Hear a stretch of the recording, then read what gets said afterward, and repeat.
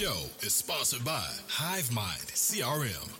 It is more than just a CRM. It is a real estate and business mastermind that comes with an all-in-one CRM. You can have unlimited websites and users. You can call, text, RVM, and email all in one user interface. And you can set up custom automations for any type and multiple businesses. 65% of companies start using a CRM system within the first 5 years of business. Once implemented, the HiveMind will save you on marketing, give you more time, and make more money. One of our users had his first $100,000 month using our system in June. We want to see you automate and accelerate your business. Text us at 210-972-1842 for future meetings and, of course, to get our $1 course on how to make more than 6 figures on one land deal. You can schedule your free demo today at HiveMindCRM.io. Hey, welcome to today's episode. I'm your host, Daniel Martinez. I have a special guest, John Bianchi from Canada. He lives over the river from Detroit. We'll talk a little bit about that for the show, but he is a AirBnB data specialist. So we're going to talk a little bit about that, and I was hopefully get into real estate too. So we're going to talk a little about that, but here's our guest, John. Airbnb is a little bit newer. I know it's been around for like 5 to 10 years here, give or take, but how long have you been doing Airbnb? Since 2017. Okay, yeah. 2017. Yeah. So you got ahead of it before it got popular.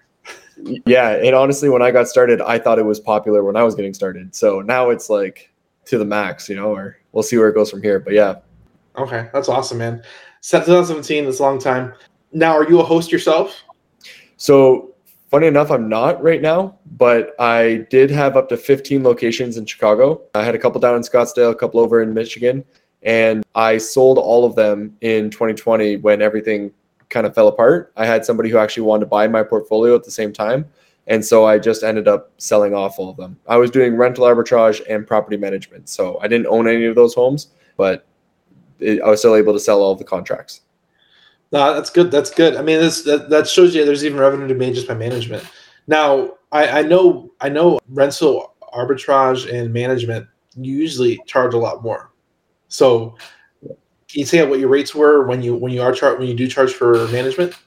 Yeah, so the average is now about 20%. It was 30 when I got started. It's now about 20% though. And that's 20% on like the entire revenue, right? So if the home makes $100,000, you're taking away 20 grand for managing that home. So that's awesome. And then with rental arbitrage, it's really all about finding the right property at the right price. And that's really what's going to maximize that revenue for you. I never paid a landlord more than what they're asking in rent.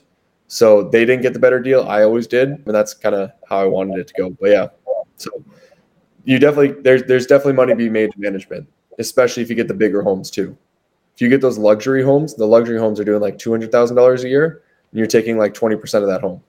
So it's pretty impressive. That's crazy. It's crazy. So you are in the arbitrage game, just essentially landlord of the rental of the Airbnb itself. So how much was your exit on that portfolio? It was about $250,000. Not a crazy amount. It was based off of the 1 year's cash flow for every single property that I had. Now, I focused on really large properties. So I had the biggest properties in Chicago, which were 4 bedrooms in the high-end neighborhood. And so each property cash flowed about $20,000 or more. And I sold them for that amount. And then, however, with that being said, there's some people's businesses who have they're getting multiple effects when they're looking to sell. But I also know of a company named Vacasa, which is like the largest management company that buys home for $1,500 a contract. So I sold mine for 20 grand. They were selling them for 1,500. So it varies a lot. Let's just put it that way. And I'm happy with what I got. It's not a bad win. What I hear is that you made $250,000 on stuff you didn't own. That's what I hear. Yeah, just on paperwork. Just on paperwork. And a lot of people don't understand how much the paperwork's worth, but paperwork's worth $250,000 potentially. Yeah, exactly. Contract, right? Yeah. If you get enough paperwork, you can make it worth your while. Yeah, exactly. Get the good operations behind it, get a good brand behind it. That paperwork becomes even more valuable. So yeah. So were you strictly on Airbnb? Because what I'm hearing now is a lot of people at Airbnb, they're kind of diversifying their rentals across multiple platforms, including even building their own. Were you in that as well, trying to collect your own client database and sell to your own clients directly? I actually never did that. And during the time when I was doing it, it really wasn't a thing. There's definitely better softwares out there nowadays that allow for that. There's better marketing as well. If I were to be doing it nowadays, then like without a doubt, I'd be trying to do that. VRBO is really difficult to use. And if you really understand Airbnb like extremely well, you don't need another platform in some markets, right? In some markets, VRBO dominates, but it's rare. And then another sort of issue that I have with direct bookings is repeat business. So I don't like repeat business because you have to give the same price usually from the year prior to the same people. And if they come back for 10 years straight, you start losing profits. And so you kind of dig yourself a hole. It becomes easier, but over time you actually might start losing. And I've seen that with a lot of people that have like long-term, that have had rentals for a really long time, right? So, but yeah, that's my take on that. Repeat business. I never thought about that, but that would be a downfall. You have to fight the uphill battle of like, hey, those are last year's rates. Yeah. And think about all the inflation that's happened this year, right? With the amount of inflation, like, if you paid $5,000 last year, you're paying $7,500 this year, right? And like, that's not an exact science or a perfect number, but the idea of like you're paying quite a bit more this year, and to have to go back to somebody who's been like a loyal customer to you and say like, I need you to pay this amount or you can't book. I mean, it hurts the reputation, right, that you're trying to build with your clientele. So you're better off getting new customers. Yeah, that don't question the rates, because when they look at the rates, they're looking at comparables. Exactly, because it is what it is, right? So there's definitely pros and cons, without a doubt, with every single option that you take, right? So what are you doing now as far as in the Airbnb space? Because you sold your portfolio, you're not necessarily in management. So what are you kind of doing now in the Airbnb space? So during the time period of building up that entire business, what I learned how to do really well was understand Airbnb data and how to organize it, make sense of it, and actually take actionable steps with it. And since I've stopped with my portfolio or sold my portfolio, I built a course that taught my process, and I put that course onto YouTube. I didn't try and sell it. I just put it out there. I'm like, this is my process. This is how I do things when it comes to Airbnb data. And from that, organically grew a Airbnb data consulting business. And so now what I do is I actually help people that are looking to purchase Airbnbs all across, mainly the United States, but across the world as well. And I help them understand the data. I build reports for them. I analyze properties for them. And I just make their lives easier in a sense of, and also give them the confidence to purchase that, $500,000 home or $1 million home, and with the confidence that yes, it is going to cash flow, or yes, it is going to give you a 20% cash on cash, right? And more often than not, I tell them not to buy it. You know what I mean? So yeah, and like the main goal that I have is I want to ensure that nobody's buying or signing a lease that would be an unprofitable Airbnb. And I don't want them to ever buy a home that would never be a profitable Airbnb either, right? So, and I know for a fact that the data in my process can help you figure that out. And then the last thing I like to do is ensure that people are able to maximize the amount of revenues that they're going to be getting when they're going into a market.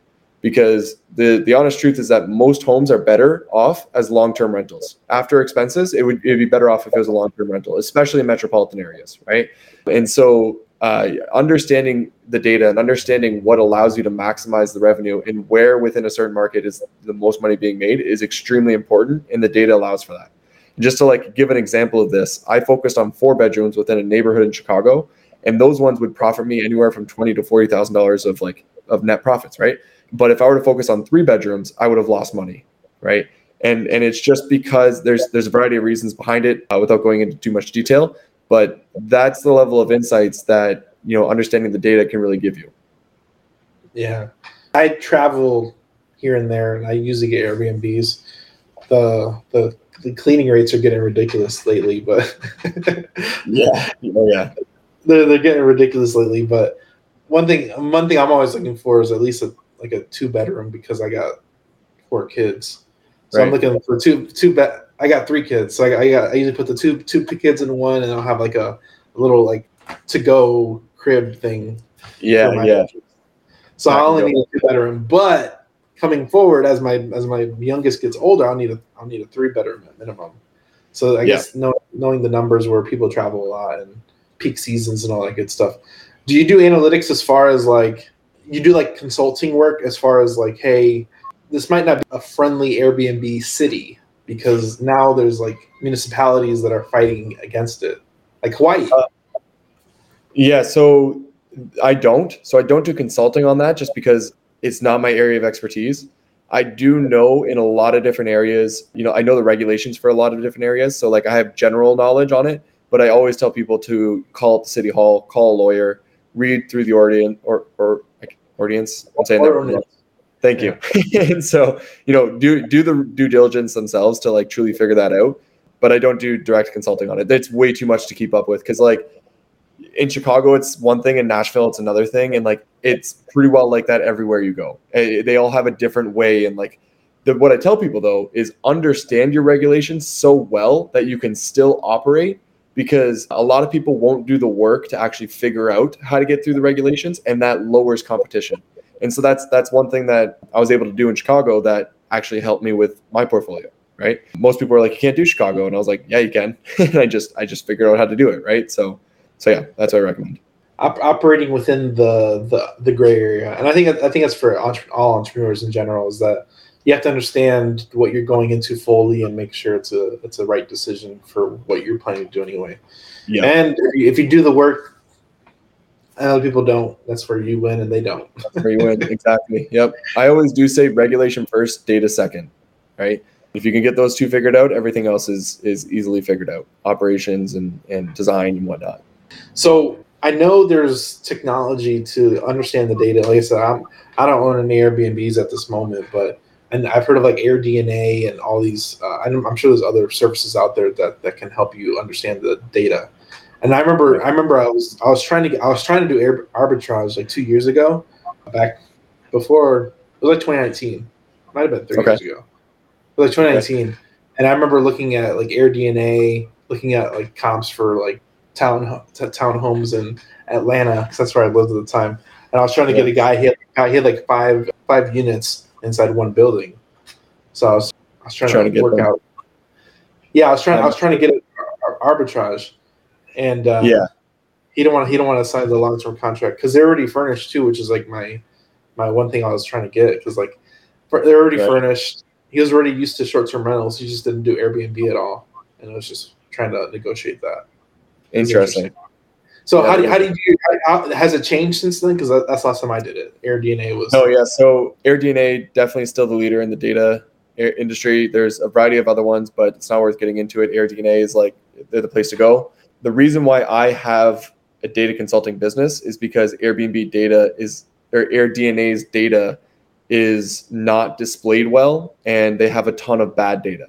So the issue with their data is that they have these dashboards where you can kind of like hover over properties and see how much they're making, right? But the whole thing about data is you're trying to find a trend. You're trying to find some sort of consistency, some sort of pattern, right? I always refer to it as the Burger King logic. McDonald's spends millions of dollars to figure out what corner to be on. Burger King opens up across the street, right? And so you have all this data to figure out where you should be going, like where's making money, where's not making money, but you can't find the pattern because it's so scattered. And so what I have is a software that allows me to extract that data and then organize it in a way that you can sort it by neighborhoods and unit sizes. And then you can organize it by who's making the most to who's making the least. And you can see these patterns and trends, and you can see homes that are, making 150,000 and then other homes that are making 50,000, and they're both 4 bedrooms in the exact same market, right? But so I teach this process of trying to fully understand like what allows a home to make 150 in comparison to 50,000.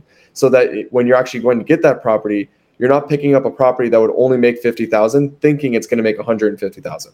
And those aren't made up numbers. I literally was just going through a report before I got on this call.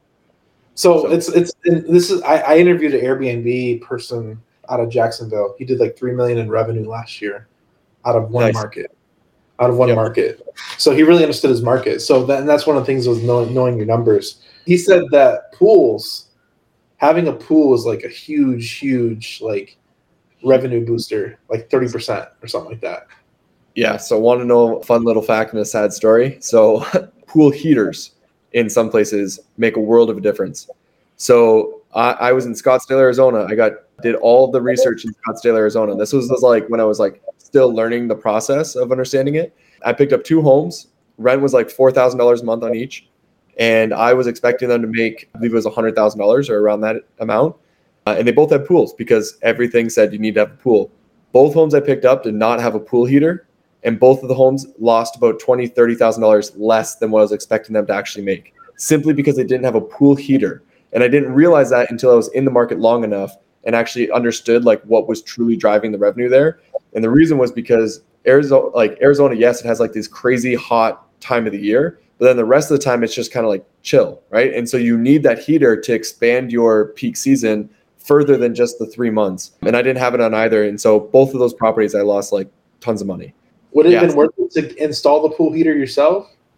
No, it wouldn't have been worth it. It would have been better just to pick up and go to another property that had a pool heater and call it a day, but yeah. So sad story, but honestly, like the tiniest little details really matter. So even in Chicago, I focus on 4 bedrooms, and I wouldn't pick up a 4-bedroom if it didn't have a dining room. And the reason was because when you have 4 bedrooms, you're hosting 12 people at a time. And if there's no dining room, there's not enough common area. And that actually decreases, it makes people not book your home, which makes you have to lower your nightly rate to actually get people to book it. And you end up making not the right amount. So yeah, so like that's another big one as well. So I guess this goes back into the data too, because then you can see like what your high performers are and what are they doing differently, even at the same size. You can kind of figure out like, hey, these ones, because like I've seen like people, they'll do like other artists come in and paint some mural on one of these vacant walls, and just that's one of their driving factors is what they get.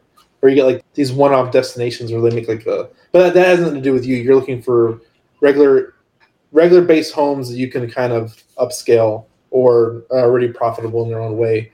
It comes with all the things you need it to come with. So that's where like the data is the best, right? Because there's a lot of those types of homes, and so you can find that pattern and that consistency. Those special, unique, like one-off amazing homes, those are the ones that are fun to look at and see how much revenue they're making. And like personally, like I'm looking for that unique home, that like one-off type home. And so I'm trying to understand the data from those homes, how much of a difference they're actually making in revenue, and figuring out how to make that type of revenue as well, right? So you can get it from both for sure. Yeah, Airbnb is crazy. I watched. He was not one of my clients, but somebody I watched on social media. He had one house in California that brought in like $300,000 2020. Even through the pandemic, brought in like $300,000. Yep, I see homes that I think the highest I've seen is 900,000 in a year. But we're talking like massive homes, right? Like, and luxury. Like luxury is its own thing. I still haven't stepped into luxury just yet. I really want to get into that playing field, but it's a whole other ballgame, and you can make a crazy amount with luxury and big homes. Yeah, I think we're actually going on family vacation in the end of this month, and we got an Airbnb for like my family, my brother's family, my brother's family, and my mom. So it's like 30 people. So we got like a huge something. I'm excited to see it, but I know it's huge. It's supposed to sleep like 30 people or something. Where are you going? Yellowstone. Oh, that's awesome. That's gonna be sweet. So we got like a big cabin. I don't even know how big it is, but I'm excited to see it because it was an Airbnb. I don't know how much they paid for it, but it's gonna be, that would be in the 1,000 to 2,000 for sure per night. Like it's got to be, right? Because that size home, that's just, you don't rent it out for anything less. Those ones. So I also work for Superhost Labs, which is a short-term rental investment company, and I'm the data analyst for them, right? And we're looking into these like 10 bedrooms that can sleep 20, 25 people. And it's crazy to think like how much we can actually make per property, but we still have to get at the right purchase price, right? So we still have, like, we're looking at them and we know they're going to make $250,000 a year. We know that, right? Or more. However, they're still too expensive because they're 10 bedrooms. They're so unique. So they think they can just like ask whatever for it, right? But so those ones are the fun ones, without a doubt. So are the company you work for, are you buying Airbnb producing properties, or are you just buying properties and turning them into Airbnb producing properties? Mainly turning them into Airbnb producing properties. Okay. Because one thing I've seen, and it's nuts, and not it doesn't make sense to me, but because I'm not actually buying those, but people are actually going to the retail marketplace and selling their Airbnb cap rate over. It doesn't even make sense price. No, on the doesn't open make market. so. The only way that you're ever going to make that work is in a vacation rental market where the vast majority of the homes are vacation rentals. That's the only way it's going to work. So there's people that have been trying to do that in metropolitans, right? Like in a metropolitan, the homes are going to be priced based off of all of the other homes, not because of your vacation rental revenue, right? But if you're going to be in like Gatlinburg, Tennessee, or if you're going to be in the area of St. Augustine where you have a transferable license, right? Then you're going to be selling based off of your Airbnb cap rates. And that's where like there's beautiful returns, especially if you get in before the regulation was put in place and you got this license that's transferable to somebody else. You know what I mean? And you bought your home based off of just like long-term rental rates or just like a regular short-term single family home. And now you're selling it based off of like these Airbnb revenues, right? Like it's just, that's sort of the dream, but some people got lucky with that, and you don't really want to bank on that though, right? You don't want to be trying to like figure out where they're going to change the regulation and hope for the best. Yeah, like I said, I've been seeing that lately, and I'm like, you guys are retarded. Like, oh, it brings in such amount of money. I'm like, there's too many open variables, and what if Airbnb gets bought out or goes bankrupt or something? I don't know. Yeah. There's too much risk involved when people are trying to sell their $200,000 property for $500,000 because of cap rates that it brings on Airbnb. Yeah, no, completely agree. And the thing is like they could be right. You know what I mean? They could actually be bringing that amount of money in, but like it's not going to happen. It's not going to happen in a lot of markets. So, and it's sad though, because like some people, I've talked to quite a few people, and they'll mention that, and I'm like, list a property in a regular neighborhood against all the other comps that aren't Airbnbs and try and sell your home for 40% more than everybody else. Like, what do you mean? How do you think that's even going to be possible? Right? They're just going to buy the house next door that looks very similar to yours and turn it into an Airbnb, right? Like, why wouldn't they? So, I mean, anyways. And then it goes down to like your property is not unique. True. You know? Yeah. Like, and that's the perfect example. You just buy the neighbor's house and do the exact same thing. Exact same thing. Crazy. Yeah. People are crazy, and it doesn't make sense. But you can't talk the crazy out of them. No, you really can't. You got to let crazy be crazy and just do your thing, right? So what's a way people can maximize Airbnb rental revenue? So it's going to depend on the market. It's definitely like a market by market thing, and I can't just say like, hey, if you're going here, do this, right? Now it's really about the amenities. So you really want to add a ton of amenities, but you have to be strategic about what the amenities are, right? So if you're going into a cottage area, you want to here's a better example. Sorry. If you're going into like Phoenix, Scottsdale, that kind of area. So I have experience there, so I can talk about it, right? You have to make your backyard into an oasis. It has to be like, I'm serious. It literally has to be like, the way I always thought about it was when you go to an all-inclusive resort, you don't leave the resort because they got everything for you in the backyard, right? So that's what I wanted to do with my homes in Scottsdale. I wanted to make it like, you don't need to leave. You can just chill here and go for dinner and then come back and kick in the backyard, right? And so the people who are really winning are the people who have created this like literally all-inclusive resort backyard that people don't have to leave from. And it just gives all the games, all the entertainment. They can just like nonstop be back there and have a good time and just feel like they're doing great. Now that's Scottsdale, right? So that's what people are doing in Scottsdale. If you're trying to figure that out for your market or wherever you're going to be, what you have to do is you literally have to open up every single top performing property. You have to go through them, see what they have, and start making a list. I quite literally make lists all day of like, they have a large backyard, they have a fireplace, they have a lounge chair. And it's not like, one property has it, 8 properties have it, right? And these are the 8 properties that are doing really well. And then what I also do is I make lists of what the people who are underperforming, what they have, what they don't have, right? And so I'm getting an understanding of like, okay, these are the things that have to be driving revenue because these homes are making double the amount of the other ones, right? And then you have to factor in things like bad hosts and luxury and stuff like that. But if you can sort through it well enough, you start to understand, if I have a hot tub, I quite literally will make X amount more. If I have a dining room, I'll make more. If I have a heat pump, I'll make X amount more, right? In like really condensed metropolitan areas, an extra bathroom tends to make you $20,000 more. So 2-bedroom, 1-bath compared to a 2-bedroom, 2-bath in downtown Chicago, $20,000 more. Like it's the really competitive areas make that happen. Yeah. I'm really going to mention this because like I said, I always bring like I said, I use my personal experience on this one.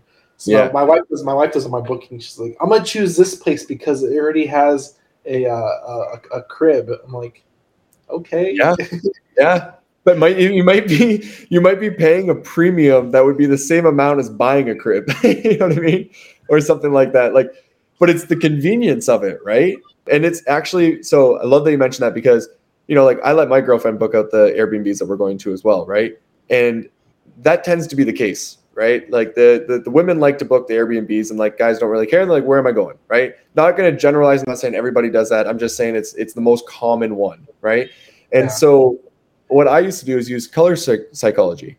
So I would paint my homes in the colors that attracted the women that wanted, so that they would want my home over another home because they liked it more than others, right? So like the light blue was the color that I wanted to pull people in.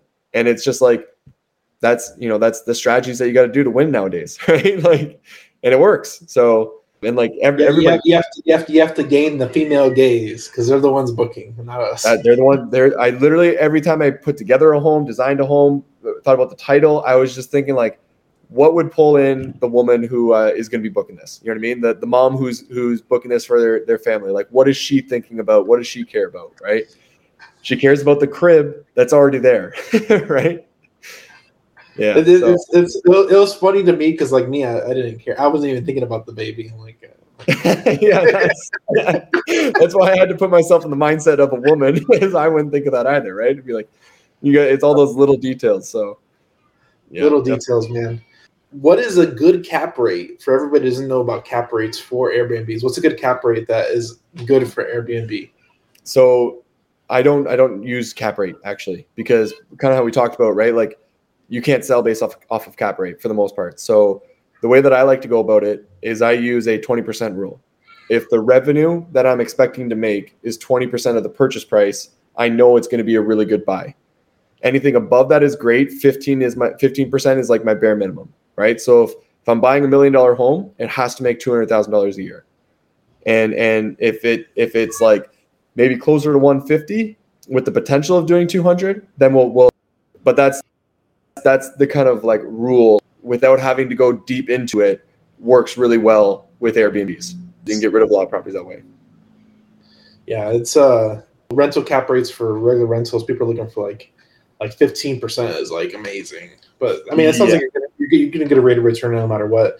What's your expenses? And that's such a different thing too, because your rentals for a rental is going to be less than your rentals with the Airbnb property. So what's your percentage of profit per se? Because I know you have cleaning fees, you might have extra amenities you offer, stuff like that. So what's your actual profit on a regular like revenue for a house?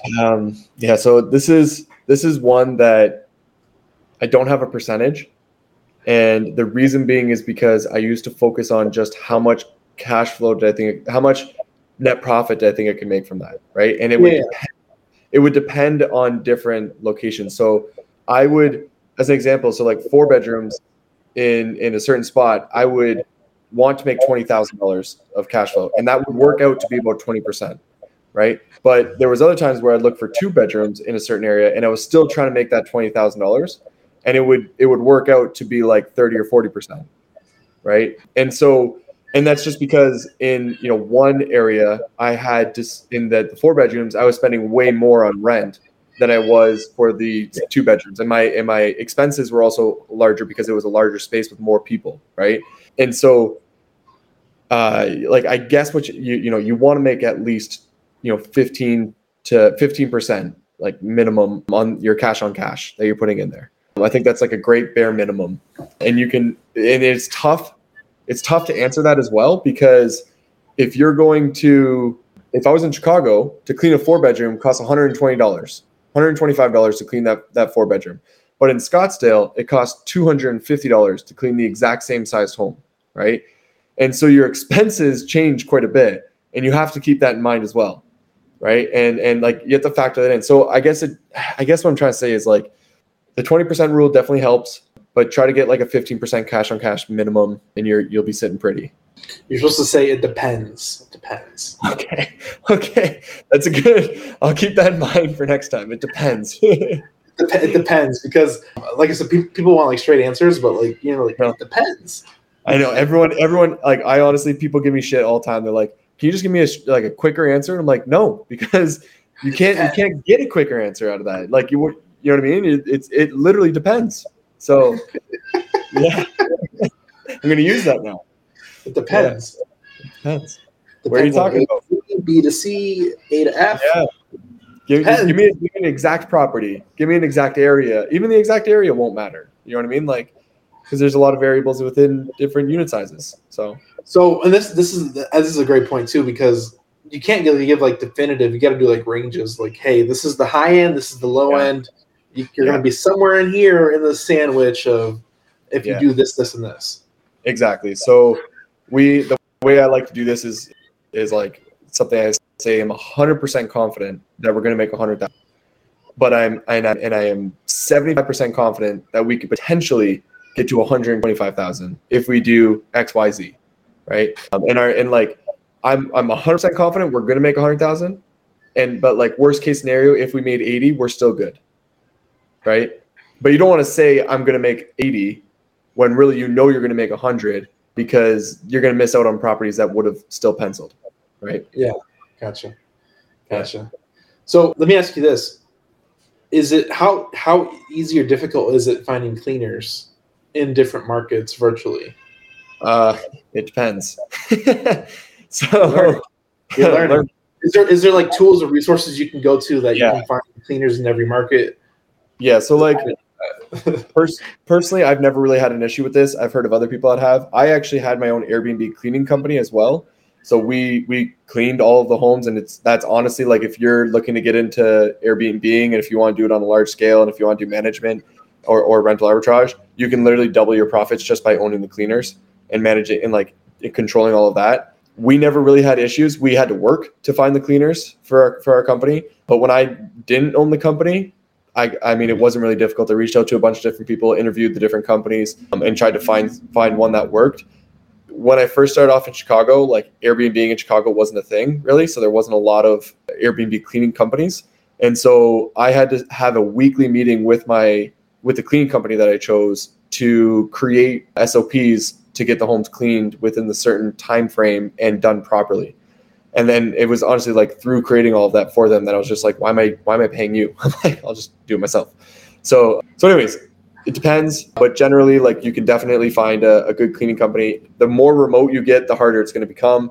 If you are looking for just an individual cleaner, look for a mom who's a stay-at-home mom that's looking for something to do while their kids are gone away to school. That's the best recommendation there. So let's talk about you kind of overstepped this, but I'm going to dig in a little bit deeper. Doubling your profits by starting a cleaning company. What? Yeah.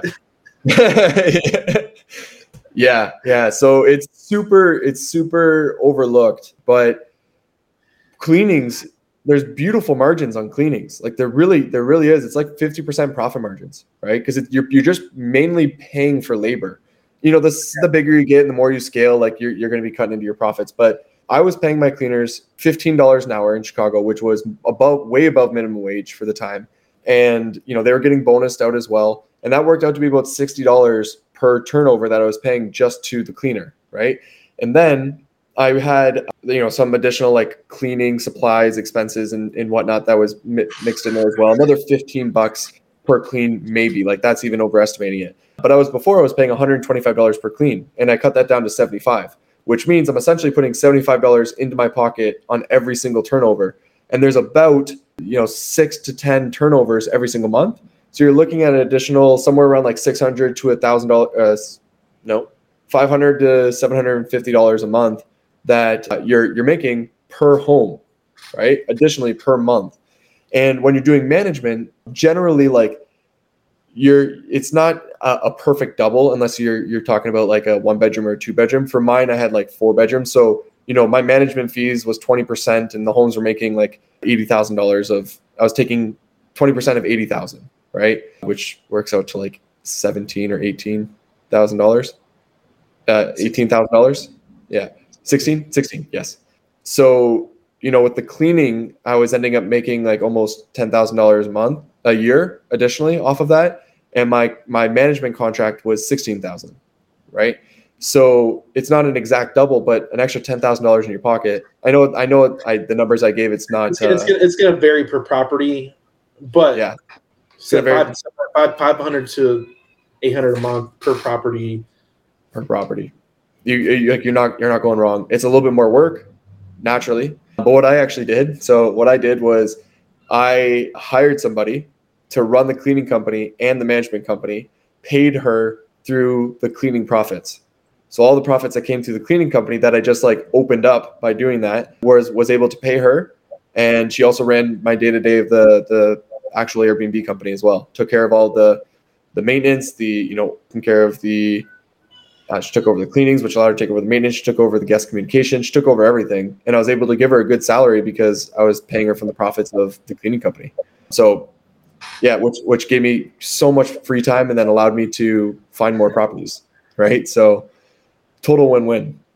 No, that's good. It's a good little tidbit because, I mean, 500, 700 a month, that adds up pretty quick per property. Like I said, that's most people's rent profits they get per property on a regular rental unit, and Exactly. that's actually less because most people get like 300 to 500, and you're at the 500 to 800 per unit. Unit. It really adds up just by running a cleaning company.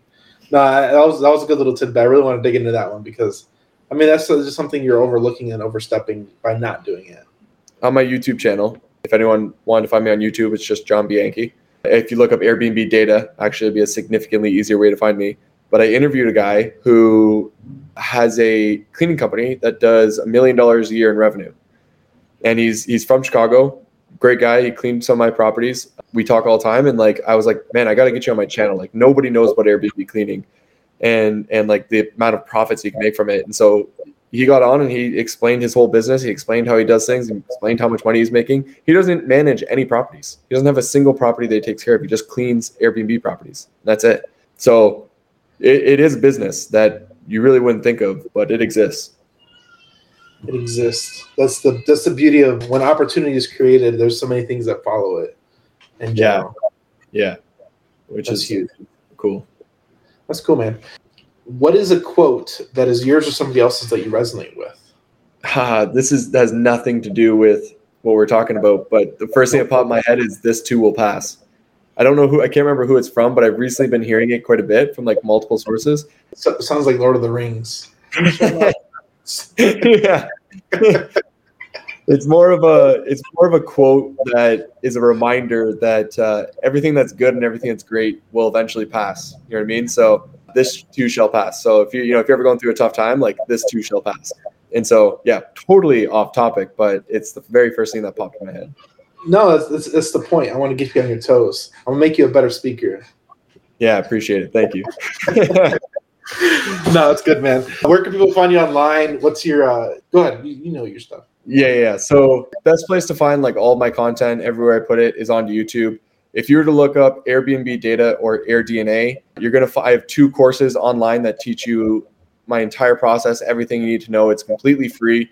So you can go in there, a bunch of other videos too. John Bianchi, Bianchi. That's where most of my stuff is. And then I have, my other links are on there. So you can get my Instagram and Facebook and whatever else you want. But honestly, like if you're looking for help with purchasing an Airbnb or trying to find the most profitable place within your city, and I have reports that allow you to figure that out very, very easily. And the process is online for free. So all you need is a report. So if you want to talk about that, if you want some general advice, reach out to me. My email is hello, HELLO, @pointanalytics.co. So yeah, hello. I'll make sure it's below. Perfect. That works too. Yeah. And I like to talk to everybody. So like I like to hop on a Zoom call and see how I can help out. So final question, kind of alluding to what you're saying. How long does it take for a new novice to underwrite a property, if it makes sense for them, using the free tools you provide? The course that I have that teaches you about how to go through the report and teaches you my process is a 2.5-hour course, right? It's what I call a little mini course. And that you can put it on double speed because the way I speak, you can put on double speed and still understand everything. So you can get through it in an hour and a half. Then with that knowledge, you can start going through the data, and like, depending on the size of the market, you can figure out how profitable a place is or underrate a place in quite literally like an hour to 3 hours, right? So within one day or half a day, you can know where the most profitable place is within anywhere you're looking to go. For myself, like, I can figure it out in about a half an hour, right? Easily. And then I find the next place and the next place and the next place. And so, yeah, like it's pretty awesome, right? I go into Phoenix, Arizona, and within like a half an hour, I know where I can make a huge return based off of the properties that exist there. The reason why I asked is because people like, oh, it's going to take me a week. Yeah, like, no. I mean, like, it depends on how many places you're going to look into, but most people are just looking into one place, right? And you figure out that one place, and you can figure it out fairly quickly, and then from any time after that is just bonus, right? You're kind of learning it a little bit better. So yeah, gotcha. All right, man, go check it out. Link will be in the bio. We'll put his email and his website and all that stuff to get a hold of him, and definitely learn how to do some research and figure out if you're getting a good deal or not. Don't miss that opportunity. Thanks for coming on. We appreciate your time. Thank you. Yeah, thanks for having me. I appreciate it. The show is sponsored by The List Guys. Do you need more leads in your local or virtual market? 1 in 10 small businesses don't invest in any kind of marketing. The List Guys have over 35 plus list types to choose from, and you can mix and match any list or criteria. We also use the skip trace list and provide up to 7 numbers and email addresses. Every list you purchase will be scrubbed against previous purchases. The List Guys are here to save you time. Contact the List Guys today at www.1listguys.com. That's www.1listguys.com. This show is sponsored by HiveMind CRM.